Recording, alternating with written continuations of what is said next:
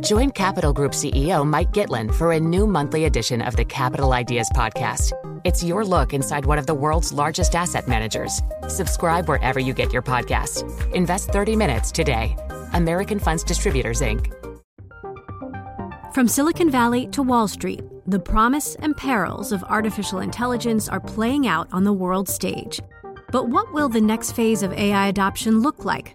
Which companies, from big tech to startups, will dominate? And where do the risks and unintended consequences lie? I'm Emily Chang.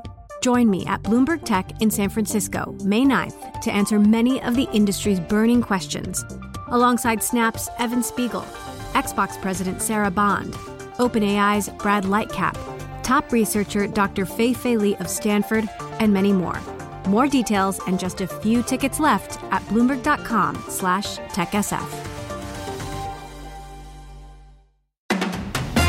Bloomberg Daybreak Europe, weekday mornings at 6 a.m. on London DAB digital radio and on demand via the Bloomberg Business app and BloombergRadio.com. Now, in the UK, the 2019 temperature record was smashed yesterday in the UK, a number of locations topping 40 degrees Celsius.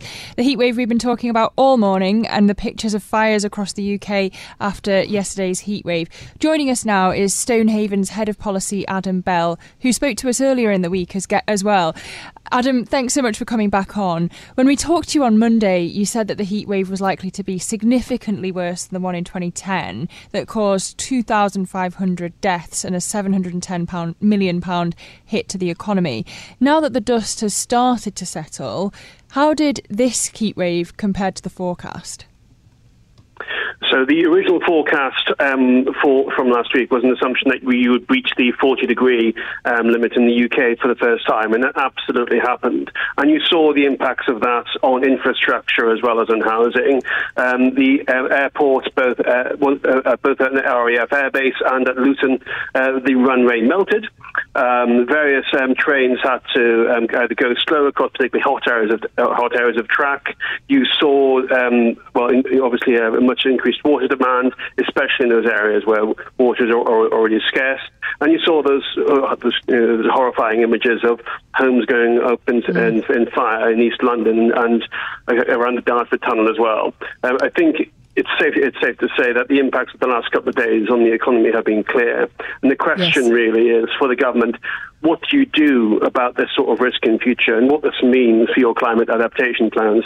Yeah, absolutely. You are a former government advisor yourself, of course, at a very high level, 40 degrees Celsius, 104 Fahrenheit, if you're wondering. Does this build consensus around political action or really committed political action on climate change?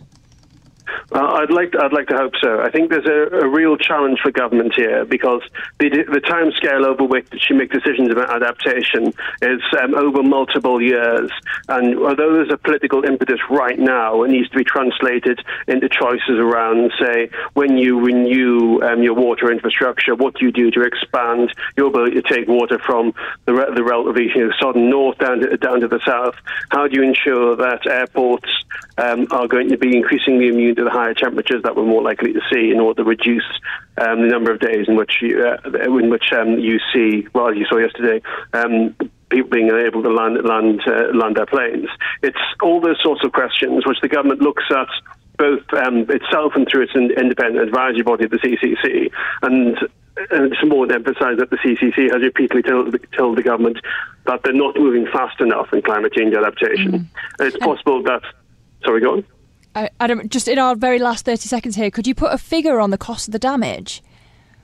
It would be very much finger in the air, but I'm going to assume over the course of this summer, if you add up all the impacts, you'd be approaching $1 billion, but that's very much finger in the air.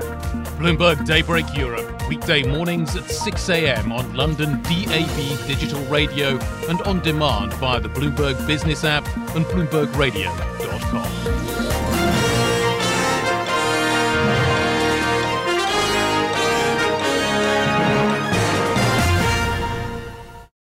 Collaborate for a greener future at the Bloomberg Green Festival, a groundbreaking celebration of the thinkers, doers, and innovators leading the way, from design and culture to technology, science, and entertainment. Hear from inspirational speakers and immerse yourself in climate solutions. July 10th through 13th in Seattle. Title sponsor, Amazon. Official airline, Alaska Airlines. Get 20% off using promo code radio20 at BloombergLive.com/Green Festival.